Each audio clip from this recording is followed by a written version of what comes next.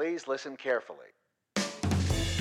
Hello, and welcome to Caveat Realtor with Virginia Realtors, where we discuss the real issues that realtors face. I'm Ryan Leonard. I am Santiago Montalvo. Remember, Caveat Realtor is meant to provide general legal information. The information, forms, and laws referenced in this episode are accurate as of the date this episode is first released. Nothing we discuss should be considered as legal representation or legal advice. Hey, Santiago, how are you doing? I'm doing pretty good, Ryan. How about yourself? Doing pretty well. As we're recording this, opening day of the baseball season is upon us. Do you have any particular team that you pull for? No, I don't, but I'm sure it'll be a fun one. Yep, I'm looking forward to it. Well, today we have something that's come up on the legal hotline, and it has to do with the rules governing source of funds discrimination, specifically as it pertains to property management companies. The Virginia Code includes source of funds among the list of protected variables that may not be used by owners or property managers to discriminate against prospective tenants. This can be found in the Fair Housing section of the Virginia Code. The provision dealing with source of funds discrimination in a landlord-tenant relationship is found in Virginia Code section 36-96.3. It says that it shall be an unlawful discriminatory housing practice for any person to refuse to sell or rent a dwelling to any person because of source of funds. There are, of course, many other protected categories such as race, religion, and familial status, among others.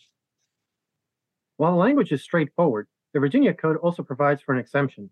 It states, "Nothing in this chapter shall prohibit an owner or an owner's managing agent from denying or limiting the rental or occupancy of a rental unit to a person because of such person's source of funds, provided that such owner does not own more than 4 rental dwelling units in the Commonwealth."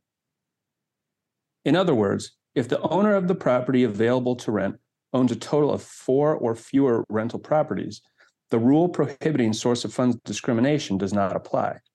In this context, a person is considered an owner of a rental property when he or she owns 10% or more of the respective rental properties. So what happens when a property manager who owns 4 or fewer rental properties hires a property management company that manages more than 4 rental properties? Is the property management company barred from discriminating based on source of funds?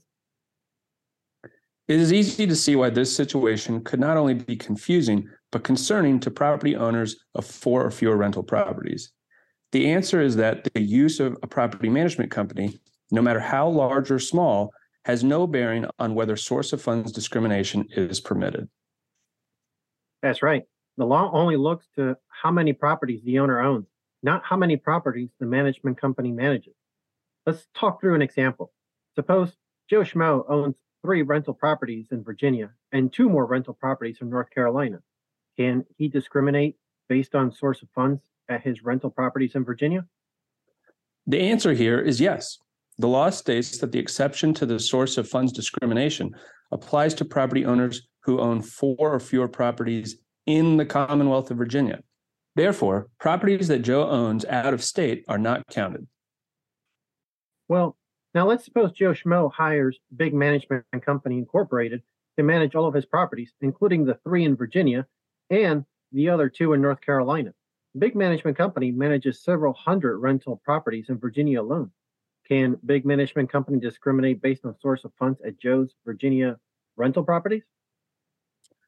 The answer here, again, is yes. The fact that Big Management Company manages hundreds of rental properties in Virginia is not relevant, nor does it matter how many rental properties it manages for Joe outside of Virginia. All that matters is how many rental properties in Virginia are owned by Joe. Remember, if you find yourself in a situation in which you are trying to understand how a certain law applies, reach out through the Virginia Realtors Legal Hotline. It is easy for information to pass through word of mouth and get misconstrued, so it never hurts to get clarification from one of our on-staff attorneys. Caveat Realtor is a weekly podcast with episodes released every Tuesday. Our podcast is available for streaming through iTunes, Stitcher, Spotify, and Google Play.